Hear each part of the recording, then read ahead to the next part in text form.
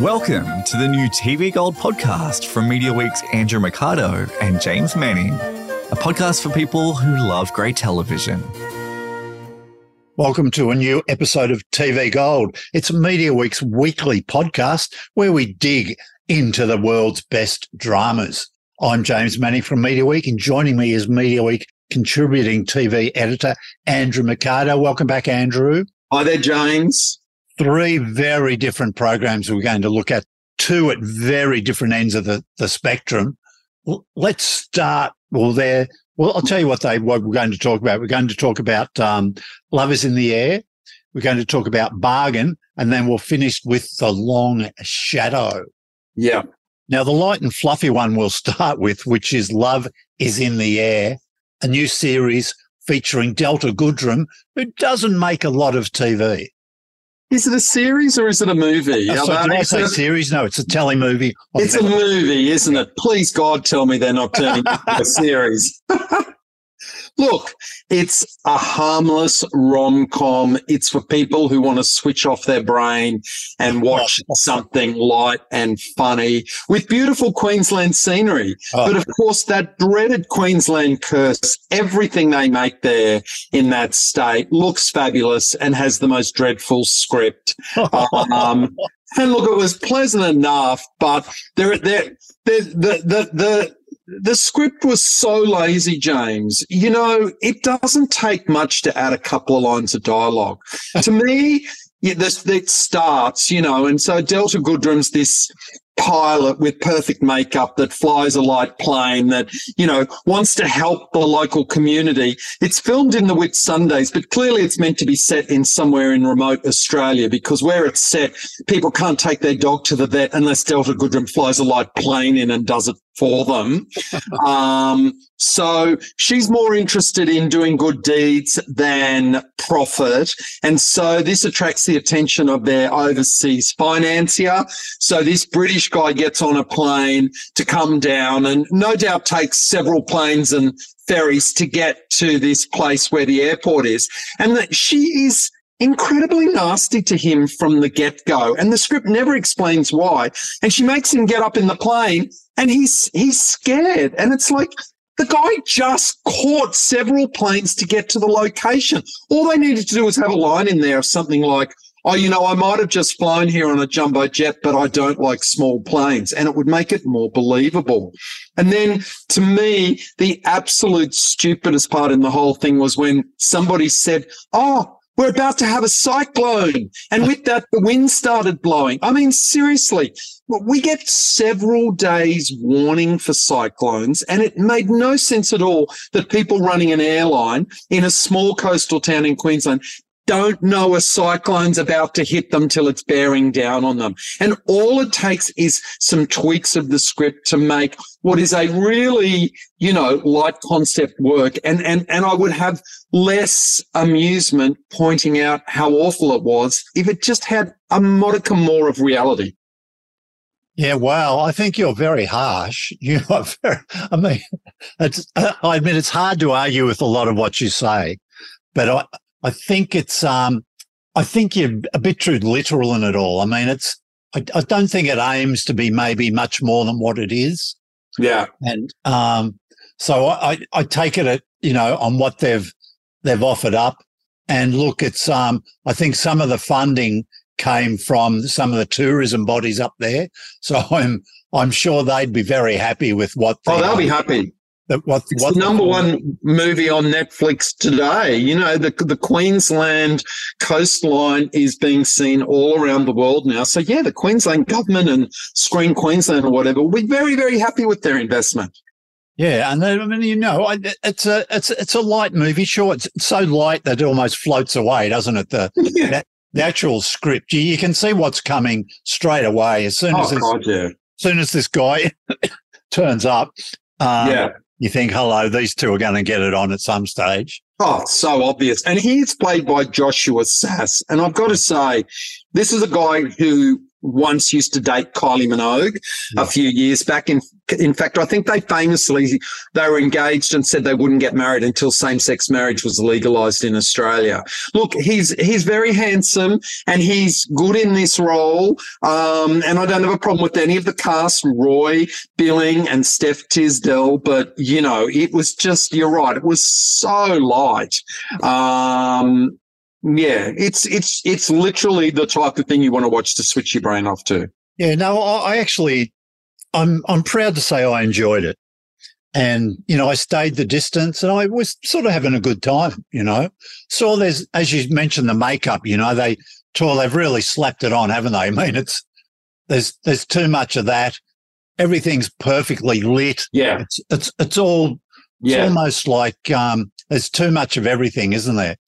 But, you know, the cast is good. Roy Billing, I really enjoyed him as playing the dad. He sort of hams it up. Yeah. He plays Delta's dad, who runs the airline. Steph Tisdale is the sort of, the only employee of this airline, it seems, who does everything from fix the planes to manage the schedule and all this sort of stuff. She's great and she has a bit of fun with the character. But the real star, as you mentioned, is the locations. Yeah, totally. Now, you've worked up in Queensland. Have you ever got up into the Whitsundays yourself? Yeah. I mean, I used to work for the Queensland Tourist and Travel Corporation, so I used to travel all over Queensland, showing it off to travel agents all the time. Right. The last time I actually went to the Whitsundays was on the Channel V bus 20 years ago. I remember flying into Proserpine and catching up with the guys at Airlie Beach, and then we continued north, Townsville and Cairns. So I haven't been up that part of far north Queensland for quite a while. And I couldn't recognise it until the credits rang or I Googled it. I was trying to figure out where it was. I mean, it felt to me like it was set in far north Queensland, like Cooktown, somewhere Cape York, really remote, because that was the premise of the whole thing. This airline basically operated as a kind of a flying doctor's service and delivering mail and things like that. And, you know, so it couldn't possibly have been set in the Whitsundays because they just drive down to their local supermarket. Yeah, but don't get hung up on all that. It's, you know, it's a bit of poetic license. I think that's fair enough. But look, the places to be specific about where it's at, and I tell you, I want to get up there. It just looks so fantastic. Airlie Beach, which you mentioned, Whitsunday Airport just looks fantastic. That's the little airport where the mythical airline is based. Yeah. Fullerton Airways. Yeah. And there's lots of great aerial shots too of the whole region. It just looks a treat. Lake Proserpine, which is up there at the Shute Harbour Marina. Yeah. Sinclair Bay Beach, something called Waterson Way. Just fantastic. And look, it's just, you know, wow. I did think there was that shot where Delta dipped the plane and said to the guy, look out the window. And I thought, I know what this is going to be, because off the Whitsundays is the most incredible heart-shaped coral reef, which we used in promotion a lot. Or I thought it would be Whitehaven Beach, you know, that beach with the most beautiful, but it was just dolphins in the water. It was still pretty. But yeah, they stayed away from anything that sort of screamed Queensland. They didn't mention the Great Barrier Reef or anything like that. They were very loose kind of about, it was just kind of Australia somewhere, you know? Yeah. And I don't even think I heard the word Queensland in it. Yeah. No, look, I was into it a fair bit more than you, I would say.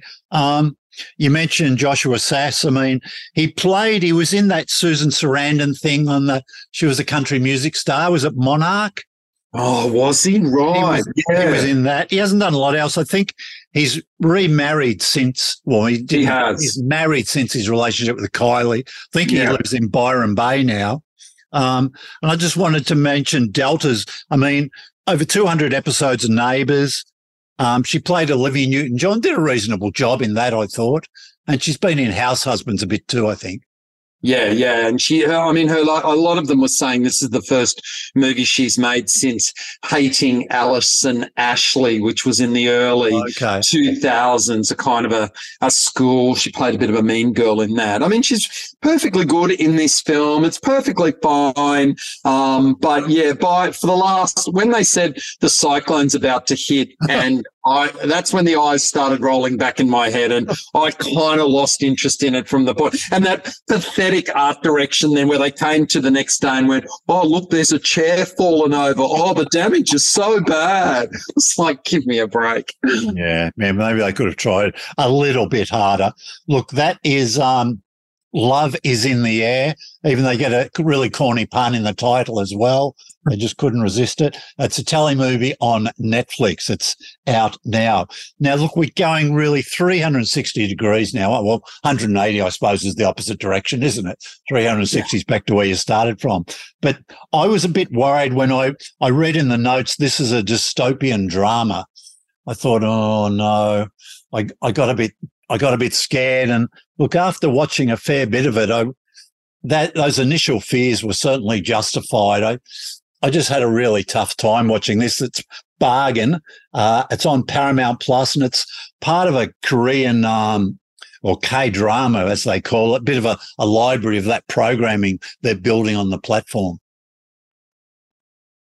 Yeah, I mean, this show should be called WTF. I mean, honestly, talk about a show switching storylines. It starts off being one thing, then it becomes something else. And just when you're getting head wrapped around that, something totally bizarre happens. And the next minute, it's just crazy.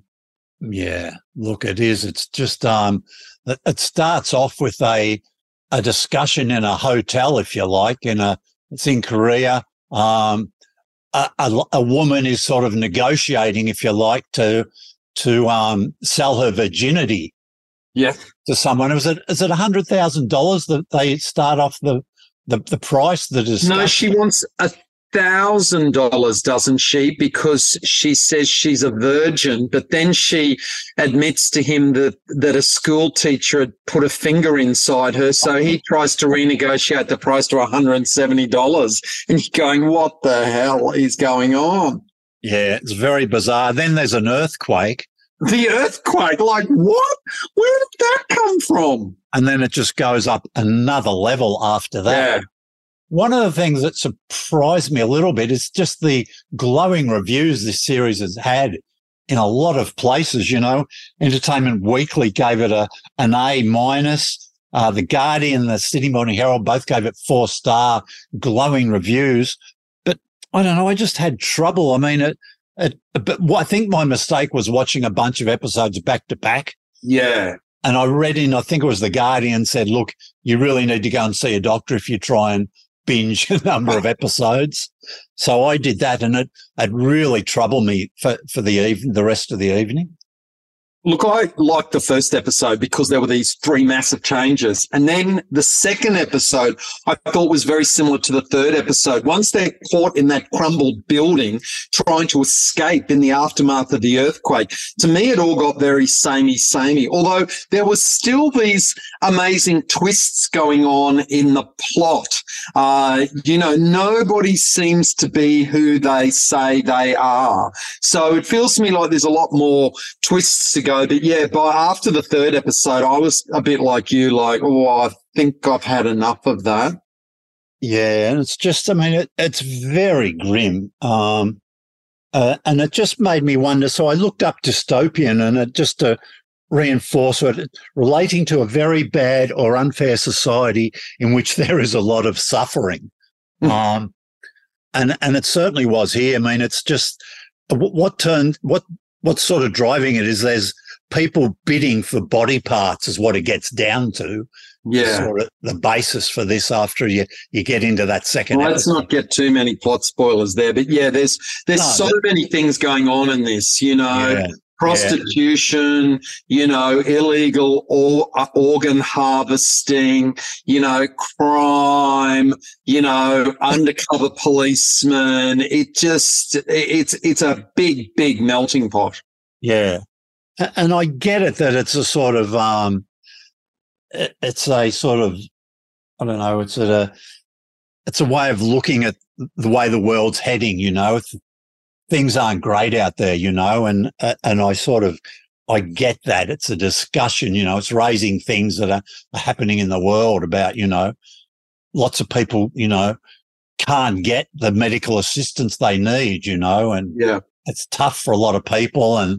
But gee whiz, I just found it a bit depressing. But it was just too much for me. I mean, other shows that I kept thinking of The Handmaid's Tale. Something else, which was a bit of a society that was sort of out of control and going the wrong way. And I just found that hard to watch. I mean, that's a show I've stopped watching. I liked the first season, the second season. By the third season, I was like going, this is like torture porn. How much longer is this going to go on for? Yeah, I've got a limit when it's dystopian. That's a word for it, all right. Yeah, and other things. I mean, The Last of Us was sort of looked at a world gone wrong too, but it was a bit more hopeful. I thought there were parts of that which, were encouraging and wasn't completely depressing. And The Last of Us breaks away from the misery of the situation they're in by telling stories from the past that, there are those beautiful breakout episodes, like the episode with Murray Bartlett and the gay couple. The Last of Us doesn't follow that routine. It does try and break it up, Yeah. The other things on my dystopian list were maybe The Walking Dead, Westworld, and maybe even Humans, that ABC series, which are all very different, but still along those themes of, we're not making a great world for our future. Yeah, well, I think I've said this to you before, James. I'm not a fan of end of the world scenarios. I don't want to watch it. It does upset me. I don't want to know about society breaking down as the world's coming to an end. It's just too horrible to contemplate. So yeah, it's got to be outstanding to keep me watching. And I mean, The Walking Dead, I started watching that, gave up. Westworld, started watching, gave up. Yeah, it's hard to keep me seeing through to the end. Yes, yeah.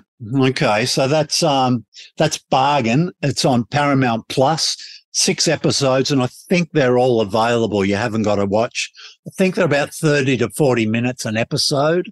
Yeah. And it's on Paramount Plus, which is a strange place for it, isn't it? So I thought, and I read that they are actually building a library of this K stuff with K-drama. It's done very well for Netflix. I mean, Squid Game is, a lot of people like that.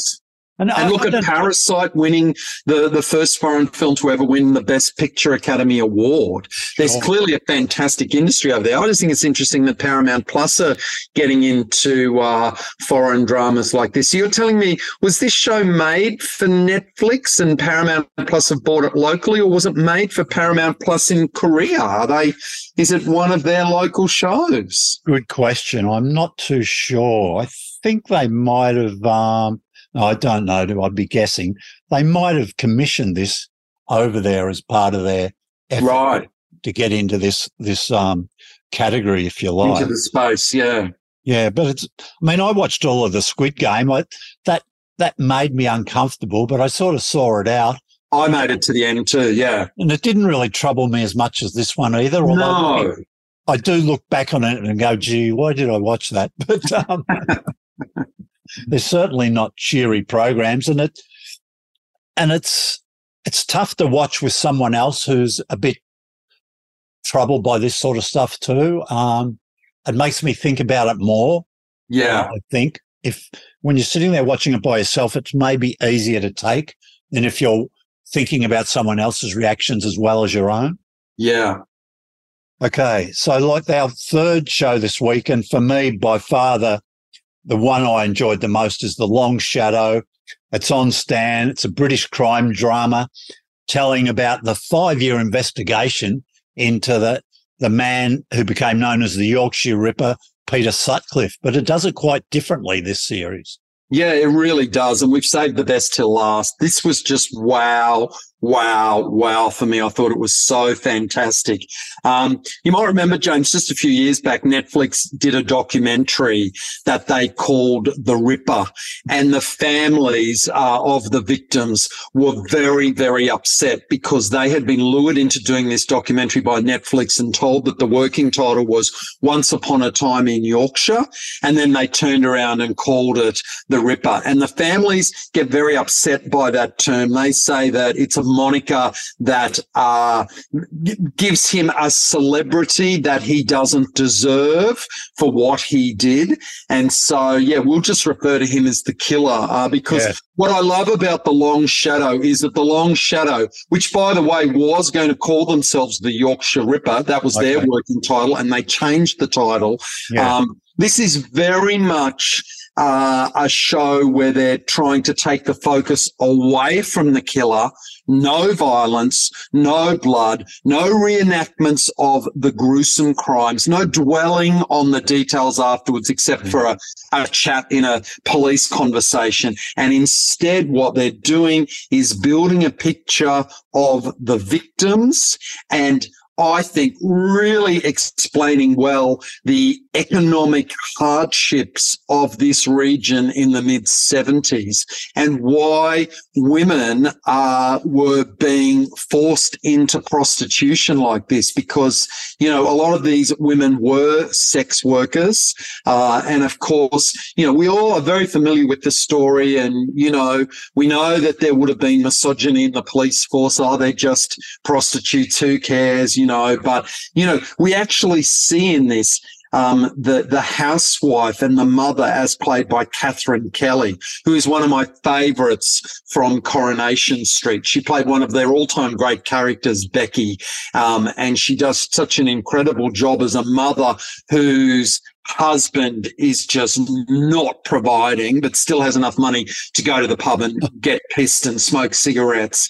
And so she starts doing sex work so that the kids can have presents at Christmas. Mm-hmm. And it's just, the way they sort of lay out that family situation and then start telling the story of the other victims. I mean, it's heartbreaking and it's so sensitively done. And they really have switched the focus this time.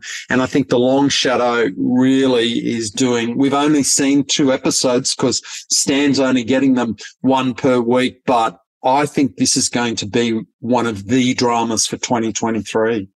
Yeah, look, you said the word heartbreaking and that sums it up perfectly. Just isn't it? Some of those scenes, it's just, wow. The way the police have to break the news to the families and to little children. What about when they have to tell the little children waiting for their mother to come home? It's so not even that. They got to explain, the mother's not coming home. Then the older kids go, well, what do you mean she was working as a prostitute? Because they had no idea. Yeah. Just they've got to deal with so much. And the husband as well. And, mate, it's wow. It's just absolutely stunning. The cast is brilliant. I mean, Toby Jones is the lead. My God, he's amazing in this. Detective, incredible. And David Morrissey, who comes in as someone else to take over the case when they sort of move Toby on because he hasn't been able to get a result. Yeah.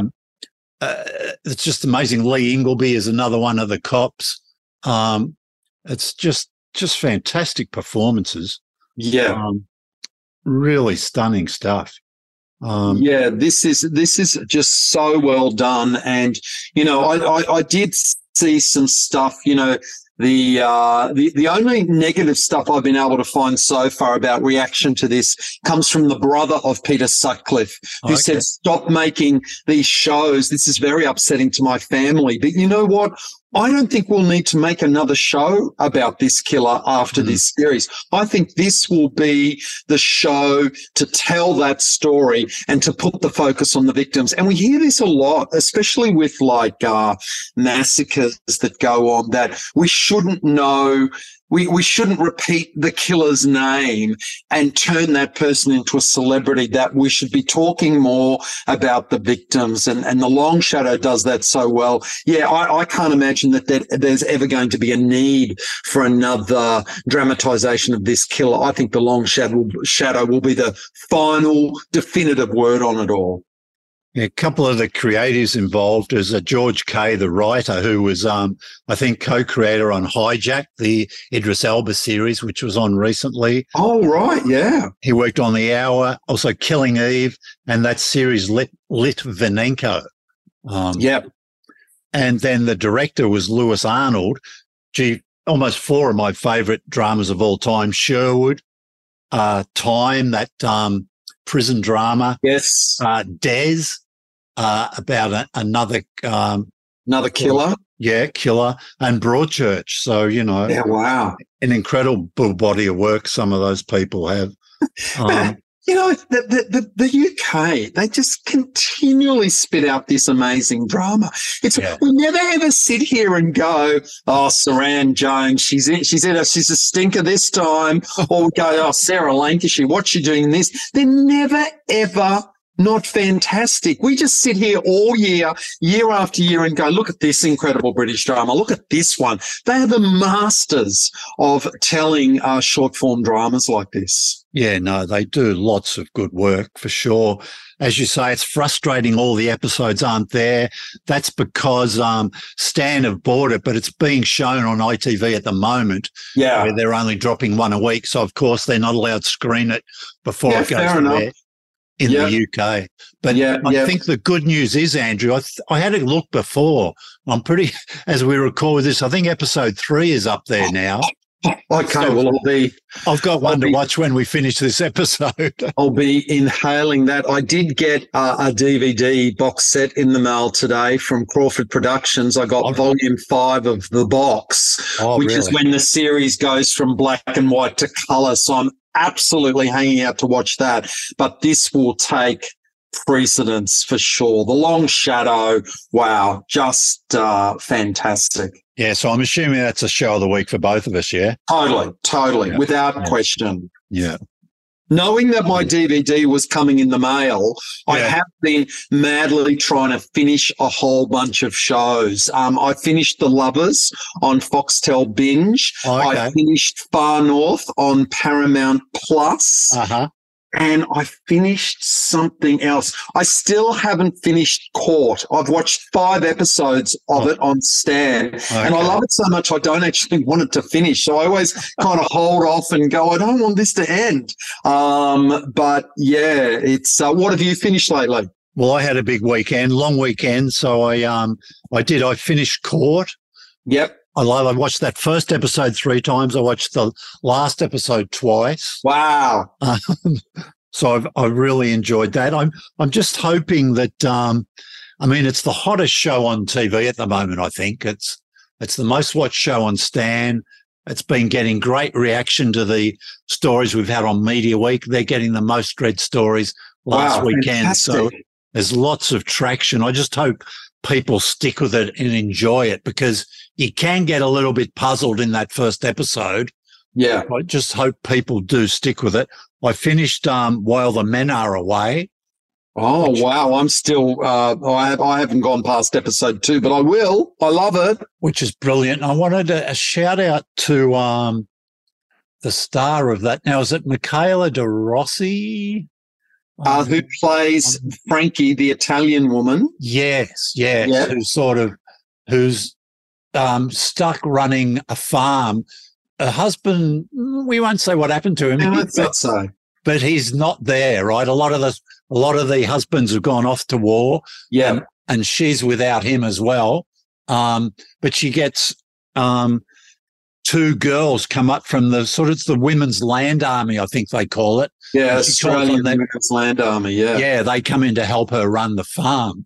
Now, what I didn't realise about, I'm just trying to double check her name. It's, I think it's the Michaela De Rossi. Plays Frankie, who I've never seen in anything before, by the way. She was in the Sopranos prequel.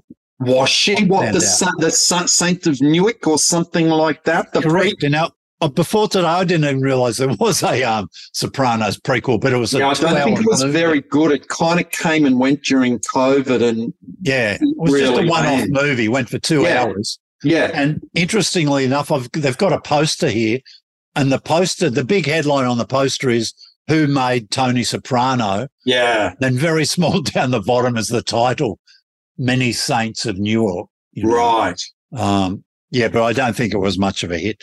Anyway, she was in that, but she's great in this, and I really enjoyed that.